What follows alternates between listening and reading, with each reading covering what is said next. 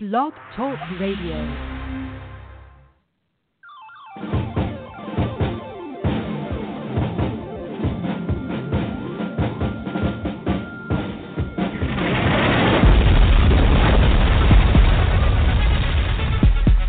Welcome to Politics Done Right. I am your host, Egberto Willies. This is the progressive program that will take the mystery out of politics. This is the program that will encourage you to make sure government becomes we the people. Whether you are liberal, conservative, or otherwise, you get to air your point of view. Remember, you can also send me a tweet to EGBERTOWILLIES, that is, at Egberto Willies. Let us engage. It is politics done right. 1, 2, 3, 4. Well, folks, welcome to one more edition of Politics Done Right. I'm Egberto Willies, your host. Thank you so kindly for spending this time with us. We're going to have a great show today. We're going to talk about something that's happening in the Democratic Party and progressives right now. And what I'm going to try to tell folks is forget about worrying about these issues with the Democratic Party and let's get the job done as progressives. Or you're a progressive activist, or you're a progressive enlightener, or you're doing things progressive values for getting the body politic engaged, then we need to go ahead and make sure that we forget about all these differences that are occurring. We need to forget about the Hillary-Bernie fight.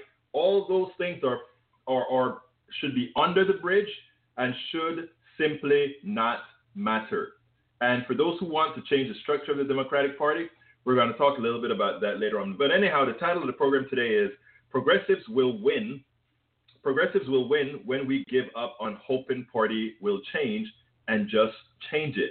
In other words, every time something happens in the in the Democratic Party that a whole lot of progressives don't like, they jump up and they scream about how bad the Democratic Party is and what the Democratic Party is doing to the progressive movement, et cetera, et cetera.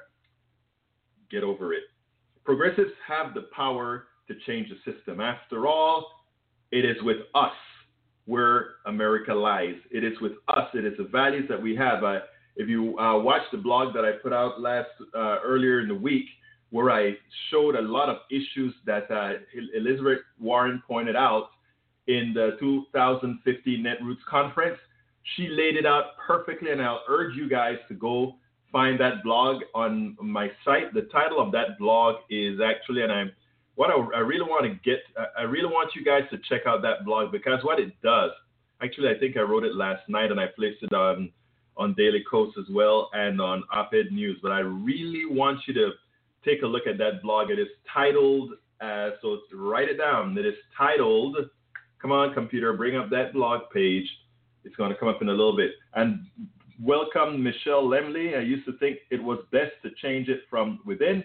I know now I was wrong. They don't want change, forward progress. They want to preserve more of the status quo at all costs. We're going to talk about that, Michelle. I hope you stick around when we start to talk about that. But the blog that I wanted to tell you is titled, it's the second blog on my page right now. It's titled, If Progressives Perform, the Country Will Respond. Its values are with us, meaning its values are not with the right.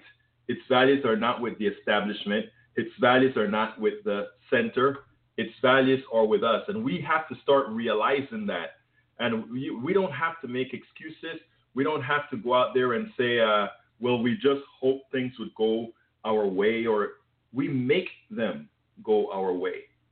And if you take a look at what the Indivisible movement has done as far as healthcare is concerned and how we got it stopped, not by just engaging Democrats, but engaging the totality of the body politic, those are the things that we as progressives must do. Those are the things that we as progressives can do. We don't have to wait for instructions. We don't have to wait for party directives. We don't have to wait for any of that. We form our own local organizations and we effect the change that we want. There are some changes we can make from within, by the way, Michelle, that I'm going to talk about that, again, we don't really care too much. And by the way, welcome Connie Sierras, and Milton Gibson. Welcome aboard. And anybody else that I forget, forgive me. But we don't have to make that, or we don't have to be fearful as far as when to make that change. But before I actually get into the show, I want to take a little detour here because I saw a story. I think I first saw it on Raw Story. And in the blog piece, I forgot to give Raw Story a hat tip on that one. I'll probably have to edit the blog and give them a hat tip. I went directly to the WGN news, the WGN station where the story was put out. There was, I know you guys know about the white supremacist action that there was in Florida. Well, there was this, there are a whole lot of activists together and they're kind of talking close to each other and all of that. No fights at that time, but this black guy then goes up to one of the white supremacists and gave him a hug. And, you take a look at that, and yes, he entered the white supremacist space, so that could have been a bit problematic. But the black guy went ahead and gave the white supremacist a hug. And the funny thing about it is the white supremacist did not know what to do. It wasn't a violent confrontation. It was anything of that sort. So I want to take care of, and I want to stay on this issue just a little bit, and then we're going to get into the Democratic Party issue. But I want to touch on this because this is important. I wrote a blog before that issue called, and it's going to be featured on Daily Kos tomorrow sometime in the evening. I titled the blog, Why I Give Racists Second, Third, and More Chances, and it is about sexism. And hear me out here. Here's the blog. Like most men, I grew up sexist and homophobic. It did not help that it was the culture of the Latin American country from where I'm from. My path away from homophobia deserves a whole article on its own. Most importantly, though, my path to becoming a feminist and a gay rights activist makes me much more empathetic. Makes me a much more empathetic person towards racists and others I am diametrically and morally opposed to for what they represent. This may sound strange, but hear me out. It may also piss a lot of people off. But if we want to heal, this is what I think it's all about. I became a feminist soon after I entered the University of Texas, Austin.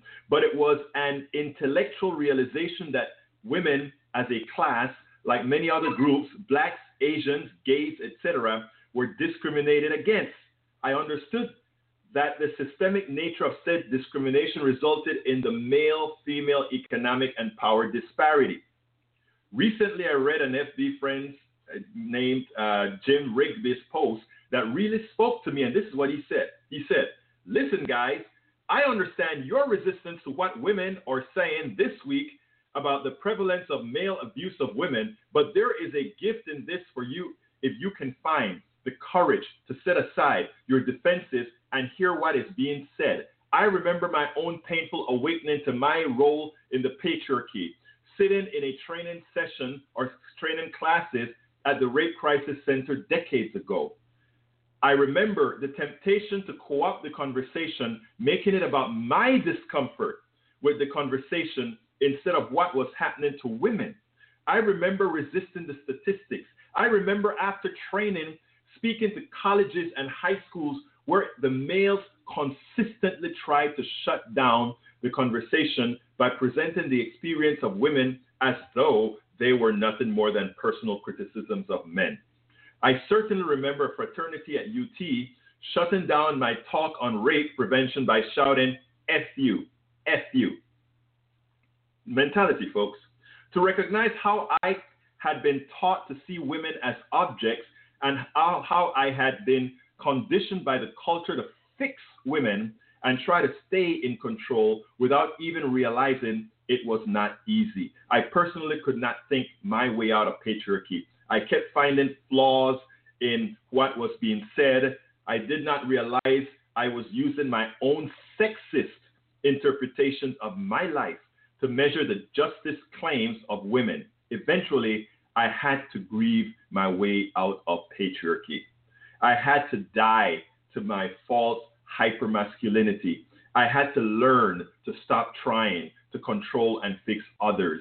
I had to die to my false bravado and be born into the ambiguities of my deeper humanity. Like alcoholism, undoing male privilege is a lifetime struggle, but a reward of being fully human is worth every single tear. Jim Rigby hits the nail on the head. The person in the privileged position tends to take a defensive posture, even if they consider themselves enlightened and understand that the aggrieved class is really aggrieved. It was not until I joined Move to Amend, when I joined Move to Amend, where we centralized on race and gender, that I really understood the concept of just listening through the eyes of the offended class. The organization that had some strong women, or rather, that organization, meaning Move to Amend, that I was a part of, had strong women. And it was not long before they penetrated my fall feminism. You know, I thought I was this great feminist. They broke me down. It was not for me to negotiate an understanding of what women go through via the lens of my still embedded sexism. It was these women and some men taking control and breaking me down, whether I could accept it or not. The reality, however, is that I still had the opportunity to walk away, to flee the discomfort. See, that's the thing. You can always, in these situations, just walk away. Go where you're not being judged. After all, most of the world is sexist. After all, a lot of the world is racist. So you can get away from the discomfort, or I could stay and cathartically heal. I chose the latter, but I was ready intellectually to do that. Again, I was ready intellectually to do that. Many are not yet. The behavior is true when going through the interhuman dynamics of any aggrieved class, or this behavior is true. I once wrote that sexism has a much higher hurdle in our society than racism in my article titled Hillary Clinton Proved That Sexism is Worse Than Racism in America. But you know what? After I wrote that article, I got a lot of pushback from white liberals, but especially black women. And the part about the black women shocked me the most, because I think black and women has a huge hurdle. And I think it is specifically because it is black and female. But I'm still listening. I'm still hearing the arguments. I'm not yet convinced. Am I wrong? I don't know. My Daily Kos compatriots tell me that I am, but I am not yet convinced. They haven't given me the information that I think would tell me that, yes, that is true. It is hard to move a juggernaut, folks. I now view most racists through the eyes of my past sexism and the continual journey to fully extricate it. The mind has two components, the intellectual part and the muscle memory part. Think about that. You know, you intellectually accept something, but still, if you see it when you're off guard, you kind of cringe and you kind of like, oh God, you know, it's like the person who first saw interracial marriages and hated it because that should never happen. And then later they accepted it because they knew, what's the difference? It's just pigmentation. But still, when they see it, to them it's kind of strange. But later on, as more and more you get embedded into that particular truity, it starts to be natural. The muscle memory portion of your psyche takes control. It takes control as well. So the mind has two components, the intellectual part and the muscle memory part. When working with racists, the intellectual part is easy. Even if they try not to get the intellectual argument, they ultimately do. You planted that seed. Don't think that when you're talking to a racist and telling him things that it's not seed in him. It is seed in him. It is preparing him or her. It is putting some seeds in there, because it is putting some seeds that when the right fertilizer is dropped into his mind or her mind, that seed would start to grow, but you got to put the seed in. When people say, oh, forget about them, forget about it, you can't change them. I forget about nobody. Nobody. But continuing. Even if they try not to get the intellectual argument, they ultimately do. However, the muscle memory portion of our minds requires practice and stimulation. That is where integration in all aspects of living can provide that positive stimulus. But one has to give the racist the opportunity for redemption after a screw up, after a relapse. And that is something that progressives have a hard time doing. A lot of times a racist screws up and it's the end of the story and they don't want to have anything else to do with it. You're a racist, you're no good, you're terrible. Well, somebody could have told me that about my sexism. Somebody could have told me that about my homophobia. I can tell you for a fact it's completely extricated. It's completely extricated, but you always make sure to keep it that way by making sure you continue to train yourself from the diseased past of your upbringing. Anyhow, that is where integration and in all aspects of living can provide that positive stimulus. But one has to give the racist the opportunity for redemption after a screw up, after a relapse. Look, I am not naive. There are racists there are racists who are willful racists. Again, there's a difference. There are racists who are willful racists. It fulfills them financially or it empowers them in a manner they find appealing. Power, the power to degrade, that sort of thing. That's sort of an illness deeper than just a basic racist illness. My contention is that they do not represent the majority. Most are swayed by ignorance, upbringing, and peer pressure. A racist, a sexist, a homophobe can always take the easy way out. Just like I could have run away from my own enlightenment, which would have been much easier. I didn't have to tolerate these women really letting me have it. Well, you thought you were a feminist, but look at what you think. Check this out. That is terrible, Egberto. It had to be extricated. It was easier to walk away. But we learn not to walk away. They can too. The racists can walk away too. And if we just keep the status quo and let the racists walk away, nothing changes. Nothing changes. That's why I like that other blog that I wrote where that guy sat down, or rather that guy in that protest went up to that white supremacist. The black guy went to the white supremacist and hugged him. The symbolic nature of that is saying, I know you're a racist, but I'm going to engage you. What do you do when you're engaged? Do you really know what a racist really is? If we really want to change, if we really want to have a truly functional, multicultural, multiracial, multigendered, multi-everything society based on true societal equality, we must give second, third, fourth, many chances. Remember that we're all humans. Even that racist has a heart. Even that sexist, me previously, has a heart. The homophobe has a heart. We all have our prejudices. And it is how we deal with our prejudices. It is how we move forward with our prejudices. It's how we try to heal the prejudices. And it is how we engage others to find solutions to problem. It is always easier to down that person. It is always easier to say, you are just an old, you're just an old racist. I don't want to deal with you anymore.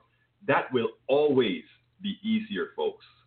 But if you want change, and if you believe in humanity, and if you believe we're all really, really, really equal, if you believe that, and I don't have to believe this, I know this, but we know that pigmentation has very little to do with what makes humanity,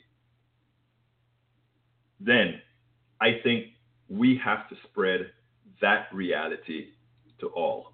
And I think those of us that listen to shows like mine, Politics Done Right and others, not talking about the ones who just want to create confrontation.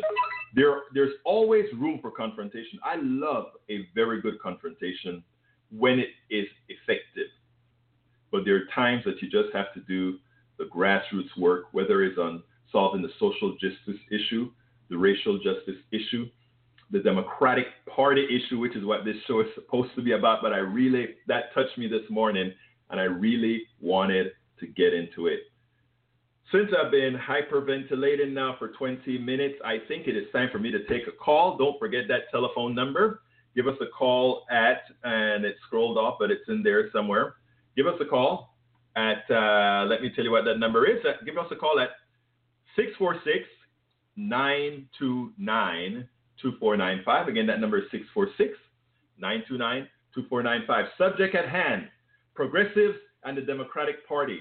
I say, let the Democratic Party is going to do what the Democratic Party is going to do. Progressives, let's do what we need to do. And now it is with great pleasure that I bring on El Senor John. Come on in, John. How are you doing this morning? I'm good. How you doing, Egberto? So far, so good. I haven't heard from you in a while. You haven't had a show in a while, right? well, actually, on Saturdays, we've had tacit shows, right? I had to go see, we had Nina Turner in town last week. So I broadcast that on our channel. And we also had, the week before, I don't remember what we had. But it's been a busy time with getting all these new activists in and so forth. But how have you been doing? And by the way, on KPFT, as you know, we're in fund drive. So all those lines go directly to the trying to make the station some money to keep it alive. Yeah, definitely. Nina Turner came right from Houston to San Antonio, and she gave a great speech. Yeah, and so that was a great. There was about 100 people there. I mean, it was great. I mean, it was fantastic. And I'm sorry. Were you there? Oh yeah, I was there, and so I got to talk with Rick Trevino. He just got a endorsement from Justice Democrats for the 23rd District of Texas. So he's going to be running against 3 other Democrats, and hopefully he'll win, and he'll run against Will Hurd, which is a very flippable district. That's in the top 10 of the most flippable districts. So I also talked with, there's 3 other Bernie supporters running in the 21st district, which is Lamar Smith's district, which goes through San Antonio and Austin. So I talked to all of them, and so I mean it's looking pretty good. So I'm pretty positive. I know Rick Trevino personally. We were actually Sanders delegate, and we met in Philadelphia. And in fact, he sent me some information that we are going to start promoting Trevino on our website, et cetera, et cetera, et cetera. He's a very young candidate. He's a very articulate candidate, and somebody that I think can actually win in your district. Yeah, he's a great guy. I even gave him some money, so so that's been great, and I hope he does well, I know he's been traveling, he puts up on his Twitter account how he's been traveling, and so it's been, because it's such a huge district. So as far as what your blog of the week is talking about, I mean, I got a little bit of a different take. I mean, you're talking about, complaining, progressives are complaining about the Democratic Party, and I think that the complaints are because a lot of people were purged out of the Rules Committee, and I kind of understand your take. Your take is, we have to do this on our own, but I mean, people have to make a choice. I mean, are we going to stay within the Democratic Party, or are we going to go independent? And I think before you go any further, can I answer that real quick before you go any further? Yeah. Let me tell you what I want to say to that, because that's a very important thing. And I was speaking to some people earlier this weekend, and what I look at them and I said is that the parties are nothing more than transports. We have a duopoly here, right? We don't have the structures that make it easy for independents to win a whole lot of seats here, just because of the nature of the party system. So what I would love for progressives to do is what I see people like Darnell Jones, and who was on my show on Wednesday, or rather on Thursday, and Adrian Bell, and these are both Justice Democrats that are running. These guys are out there in the field running in the primaries, and the idea is, we can spend a whole lot of time talking about the Democratic Party is doing X, Y, Z, which they are. The establishment party is doing a whole lot of things to keep a particular sect in office. But when they see that we are working outside of the party, within the party, what I mean is running as Democrats, but outside of the party, emboldening the grassroots. So what if we have the structure doing all kind of shenanigans when we have the winners being people with our values? And that's what I want us to concentrate on. I want us to concentrate on, let's go out there, engage the people, because the party isn't. We look at the Democratic Party here in Harris County. They don't come out here in my part of town. They've just given up on this area. You know, they just concentrate on the same areas. They have no vision. And the people with vision are those young folks that I'm working with in Indivisible Houston, in Our Revolution, in all these groups. These are people with vision. And I'm telling them, forget about the party. Forget about it. Register with the party, and not only register with the party, give a few bucks to the party, but go out there and do the work. Because when we do the work, we are going to take it over. The other thing that I'm telling them is start running for precinct chairs, folks. Because in Harris County alone, half of them are open. And then that is how we get power from within. We start with power from without, and then we get power from within. Continue, please, my friend. Yeah, no, it's great what you've been doing as far as, you know, interviewing the Justice Democrats. I know you did it in Atlanta, and you've been doing it on KPFT. And I think that's the, you know, the real big fight that's coming up. Obviously, you know, in Texas, it's going to be in less than 5 months. We're going to be having the Democratic primaries right off the bat. You know, we're the first state. And so it should be coming, and it's going to be great, and hopefully, you know, the candidates that you've been promoting will do well. I guess what I'm talking about is more or less in the presidential, the 2020, because, you know, as far as congressional seats and senatorial seats, I mean, what you're talking about, I think, is in play. I mean, it's just a matter of working hard and trying to get the message out there. But as far as, you know, the presidential, I mean, we have super delegates, you have, you know, when primaries are going to be held, and that in that sense, the party really does have a lot of sway. And so I do think it is legitimate to you know, to complain about that. And it's also, I mean, do the hard work. I agree with that. Do the hard work.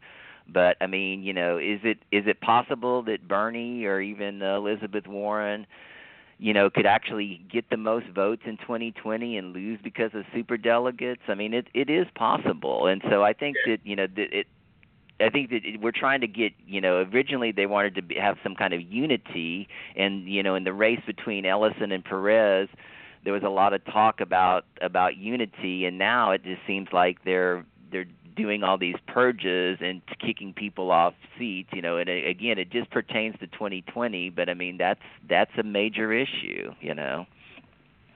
I can't disagree with you. And to tell you the truth, what you just said makes a ton of sense, right? In other words, I think what you're telling me here, and I'm going to go to some messages on the Facebook page in a little bit, guys. I'm going to go read some of them in a little bit. I think what you're saying makes a lot of sense, and not only makes a lot of sense, John, it's very important. And what we have to look at is you're saying that, do remember that the structures within the Democratic Party has some sway in who is going to be ultimately the candidate. But not only that, but that they are going to be responsible for things like when elections are held, and they could play some games, if you will, is I think what you're alluding to. Right, like last, you know, Clinton. Essentially, in my opinion, what she did was she put all the southern states first in 2016. You know, I mean, obviously, Texas and a lot of southern states voted on March 1st, right off not completely out of the gate, but I mean, you know, pretty close. The first major Super Tuesday was March 1st, and she got this, you know, almost insurmountable lead that was, you know, Bernie was behind her from then on.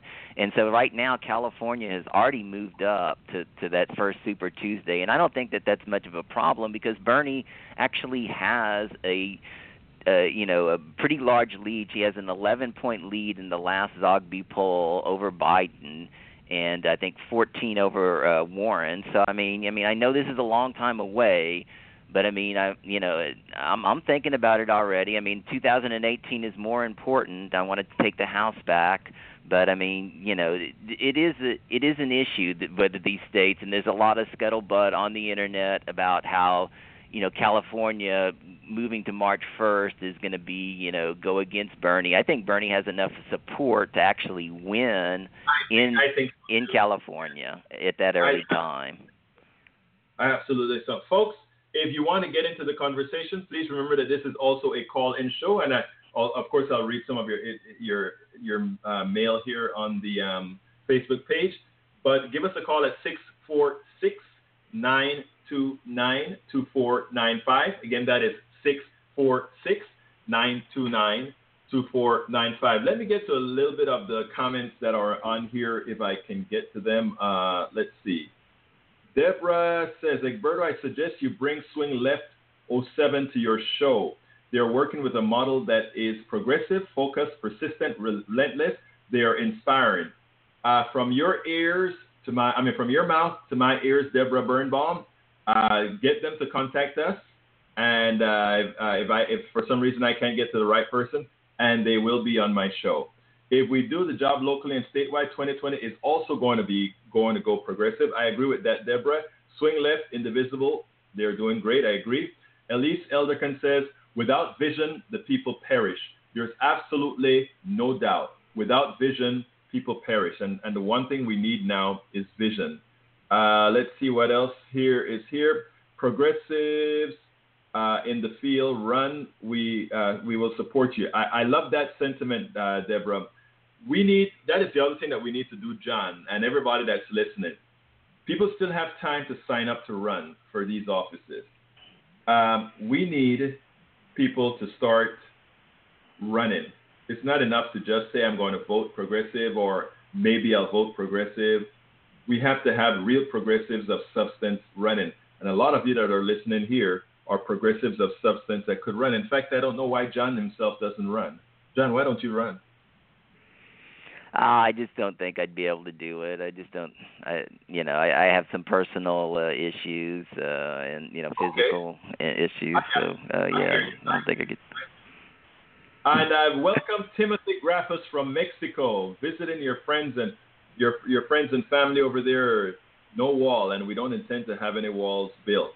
And Gibson, I think I said hi to you. Connie Sierras, I think I said hi to you. And Candy Horn, welcome aboard.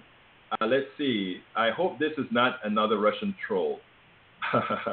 Definitely not. If you know this show's been on for a while, and we're definitely not a Russian troll. And Michelle Lemon said, I used to think it was best to try to change from within. I know I was wrong. They don't want to change. They want the status quo. You're absolutely right. But you know what? Like we're talking here with John, there are several things that we have to do. John is right. John is actually more right than I was on the initial statement that I made. Because of the power of control in things like superdelegates, and also because these guys have certain controls on the election itself, we have to be cognizant of that. So we can't just ignore the machinations that's going on the inside. We have to talk about them, and we have to let these folks know that we are in fact watching them. So, John, kudos to you on that one. My thing is always being as independent as possible, because I don't sit down and wait for folks to let things happen to me. We make things happen. Now, in your case, also, as you explained, also making things happen means that we also have to know and engage what these guys, meaning the Democratic Party, is doing that could have a material effect in getting our progressives elected. Now, talking about getting our progressives elected, there's something very important I want to talk to you guys about, and that is our candidates. I brought in two candidates, Adrian Bell and Jones, Darnell Jones, and they're running in 24 and I think 22 here in the Houston area. I brought them into the show. And they're all doing fine. They're out there engaged. They're doing a lot of social media to engage their people. They're also doing a whole lot of work. Yesterday I saw them on Facebook Live, engaging their people. which I think is very important. But there's yet something that is a bit more important, and that is funding. These guys that are running, it's okay for progressives to say, yes, we want progressives out there. There are several Democrats running in each of these races. Some of these Democrats are being funded by corporations. If you watch the show, there's one blog post that I wrote, the blog of the day for that day, where I said, we are meant to operate within two rails. The left rail, which is the Democratic Party, and the right rail, which is the Republican Party. And tell me, when you go to the train stop and you see two rails, what is the one thing you know about those rails? They're both moving in the same direction. That is what we call the establishment. They force the issue within two rails, the left rail and the right rail. But basically, they're going in the same direction. I don't want to minimize the differences between the parties because they're great. But that delta can be expressed in the form of the distance between rails. The delta that we want to see is a delta of different paths altogether, a path that is not neoliberal. In other words, we want to move away from the point of view where we see America as some corporatocracy, some plutocracy, some oligarchy. Because both parties right now keep the plutocracy, the oligarchy, in power of the entire body politic. And that is what we want to get away from. So we don't want to work within those rails. Those rails are the ones that are funding Democrats and Republicans. Remember that. If you want a real progressive change, the funding has to be followed in the same manner that Bernie did his funding, where the grassroots bring those people to the fold, bring them to the election, bring them to win, give them the resources they need to win.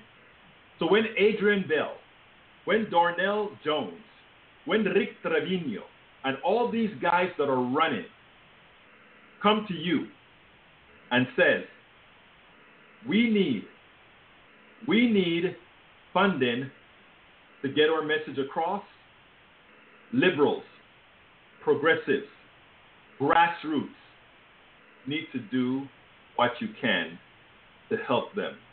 Because absent your help, they do succumb to the money. They don't need the kind of money that the plutocracy is paying for the guys that are fighting within the rails. They don't need that kind of money. But they do need your support.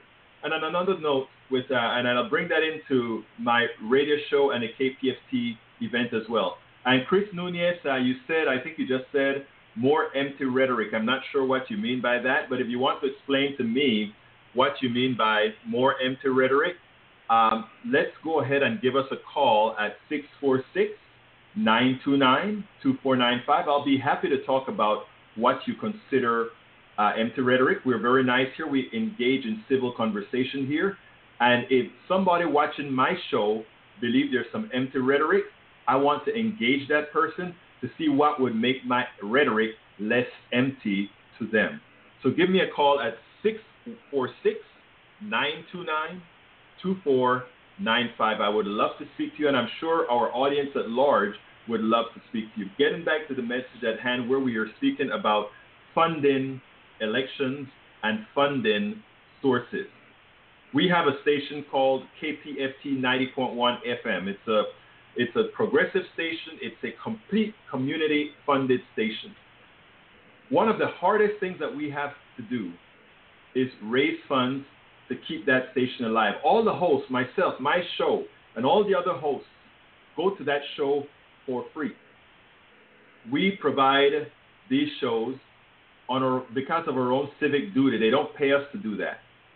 But still, a show that promotes progressive values, a show where progressives have a chance to get their message out in an economic manner. In other words, they come on the show for free. They don't have to be selected by one of the bigger stations to get their voices aired. And then coming to us, they don't only get to air their shows on air, 90.1 FM on a 100,000 watt transmitter, but they get to watch it here on Facebook Live. They get to watch it on the Blog Talk Radio Network. Progressives have avenues, but one of the things progressives never or rarely get is the appropriate funding for real grassroots progressives to go out there. So the next time you hear from Rick Trevino, the next time you hear from Darnell Jones, or the next time you hear from Adrian Bell, or any of these progressive candidates that put themselves on the line and say, I am going to make a difference. I am going to make a better county. I am going to make a better district. I'm going to make a better city. Support them. Support them. You support the corporatocracy when you go to Walmart.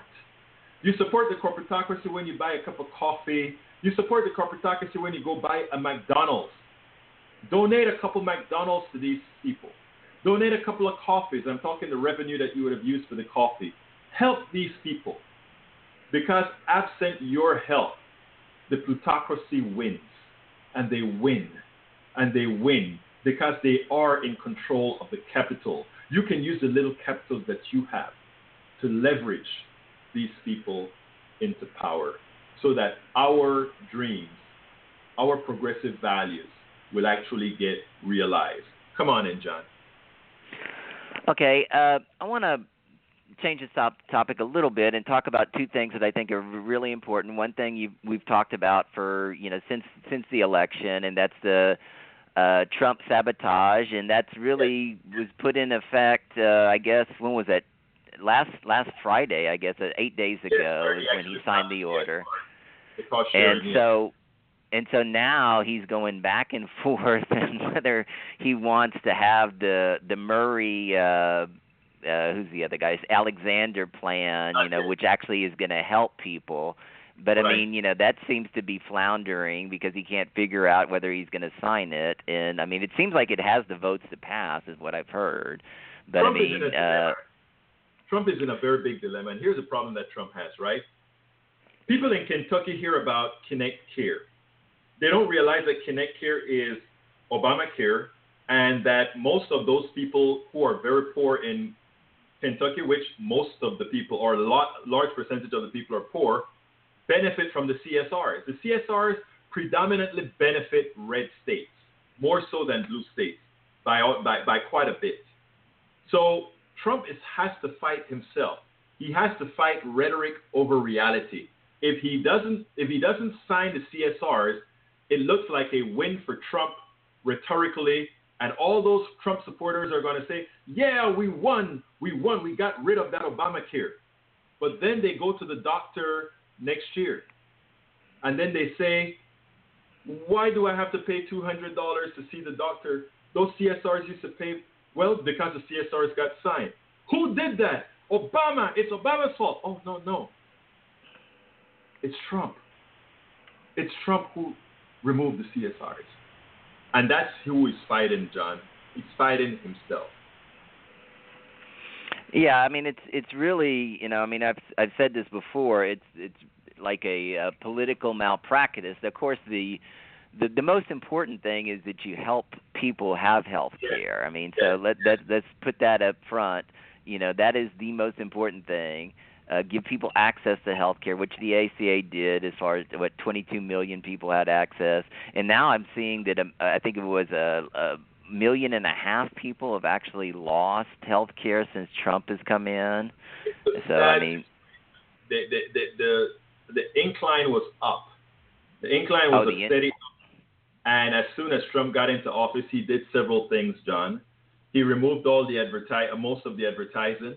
He also went ahead and cut the budget for Navigator. So the advertising wasn't only removed for the 2018 enrollment period. If you remember when he came into power, enrollment period, as I recall, was still open, but all advertising was cut. And that had a material effect on people knowing that they qualified to get the Affordable Care Act. They qualified for subsidies. It's a sad situation.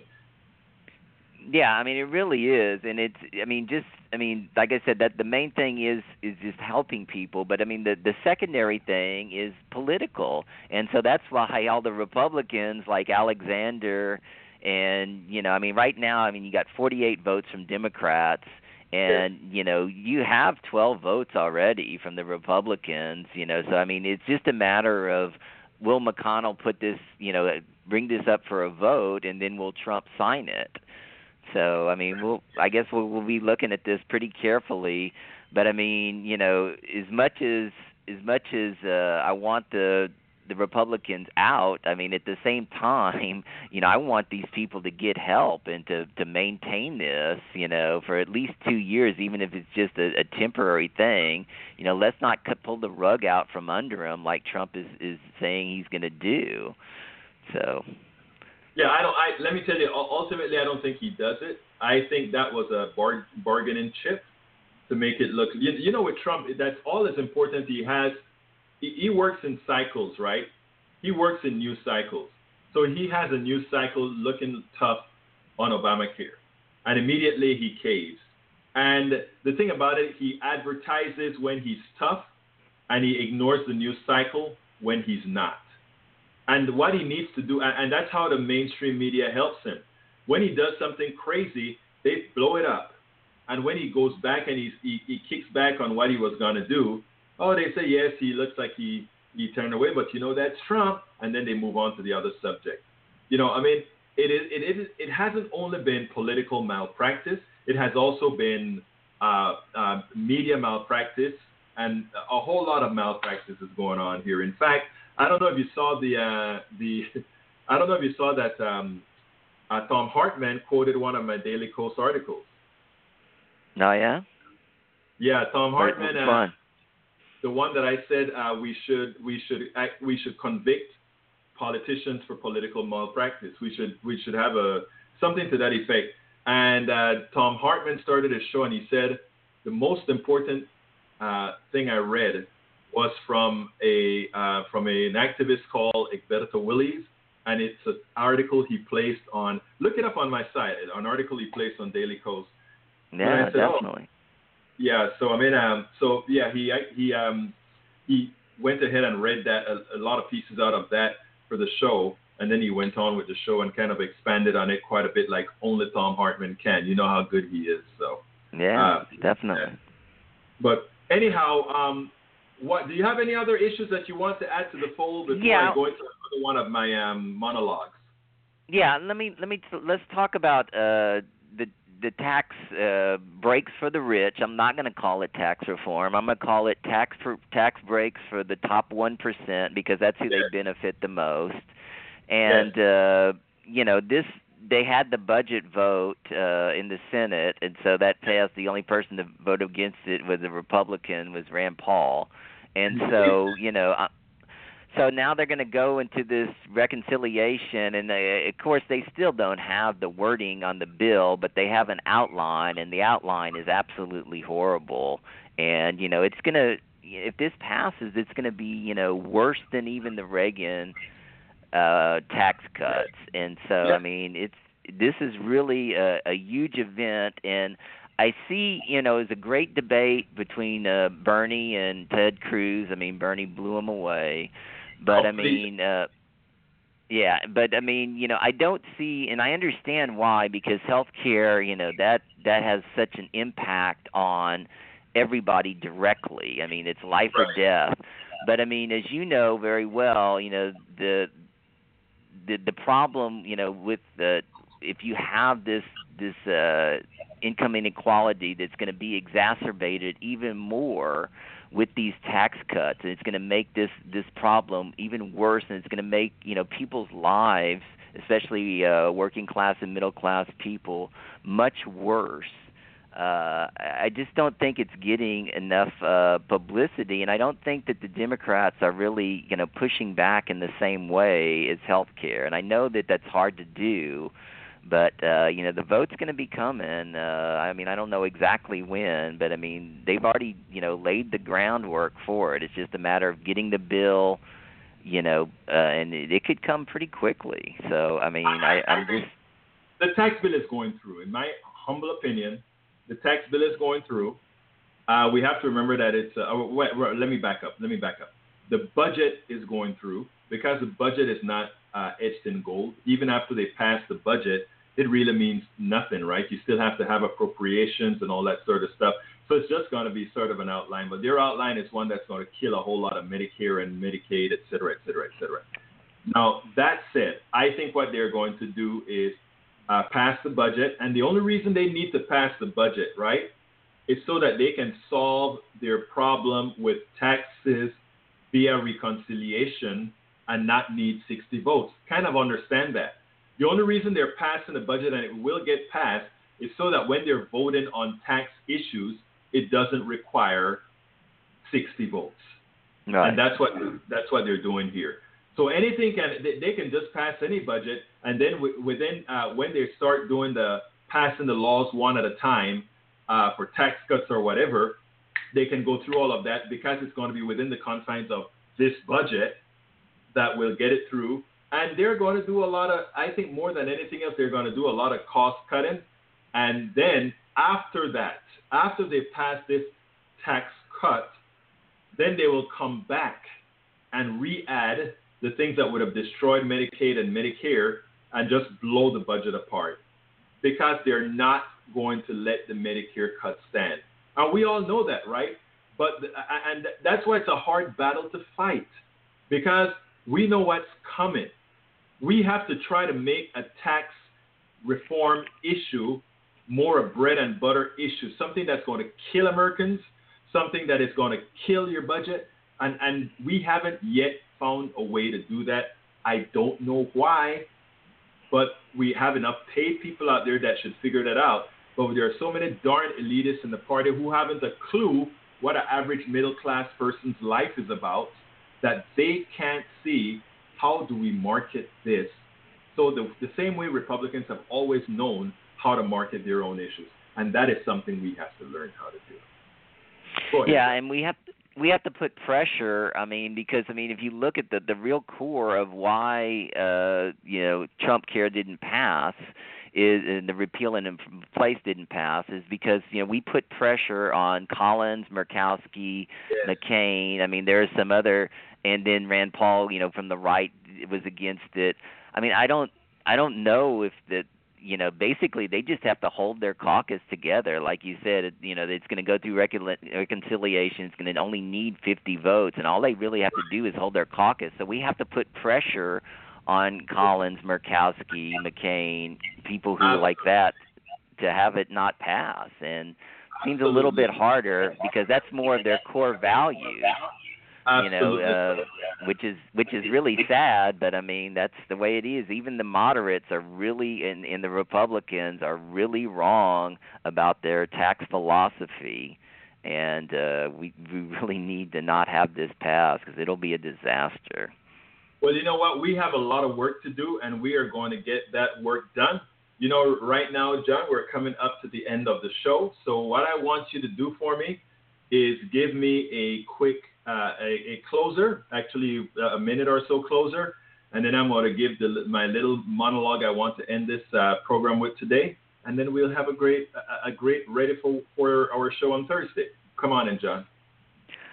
All right, great show as usual. Really enjoyed it. Covered a lot of topics. I think that I'm just really happy that you're covering the our revolution, / Justice Democrats / brand new Congress people. I think that's really important that we give publicity to these people and that we vote for them in the primaries.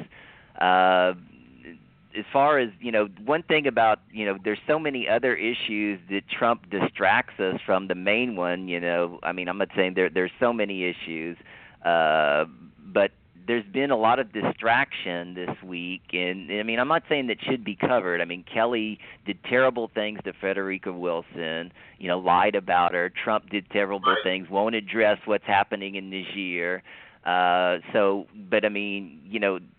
It's hard to really kind of put a finger on. We need to focus on not having sabotage. We need to focus on trying to get this this tax bill not to pass. Because of all the distractions, but the distractions are disturbing in itself because, they involve Trump, and Trump's so disturbed. So, try to keep, there's a lot of things on people's plates, but, just remember, the health care and the tax cuts for the rich are really important. So that's what I'm going to be focusing on the most. Thank you very much, John, and thank you for the input that you always put in. Folks, thank you so kindly for spending this time with us today. Please do remember to share all these videos. Please do remember to share this because, again, we know that the media is not out here to cover all the very progressive values of the issues that we stand for. So we need you to be the media. We need you to be the one that's going out there and doing what we have to get done. Let's remember that there's a whole lot happening. Try to encourage people to run for offices, whether it's the dog catcher, whether it's the water board, the school board, every type of board. We need people, progressives out there running, not only on the national level that gets all the attention, but on every single level of government. We want you out there, but most importantly, on all those that are not running, all those that are sitting back. It is important that you support these progressive candidates.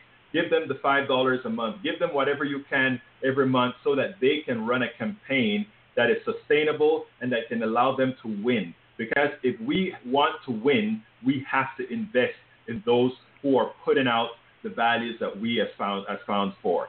Now, as far as our resources, we have resources like KPFT and blog sites all over.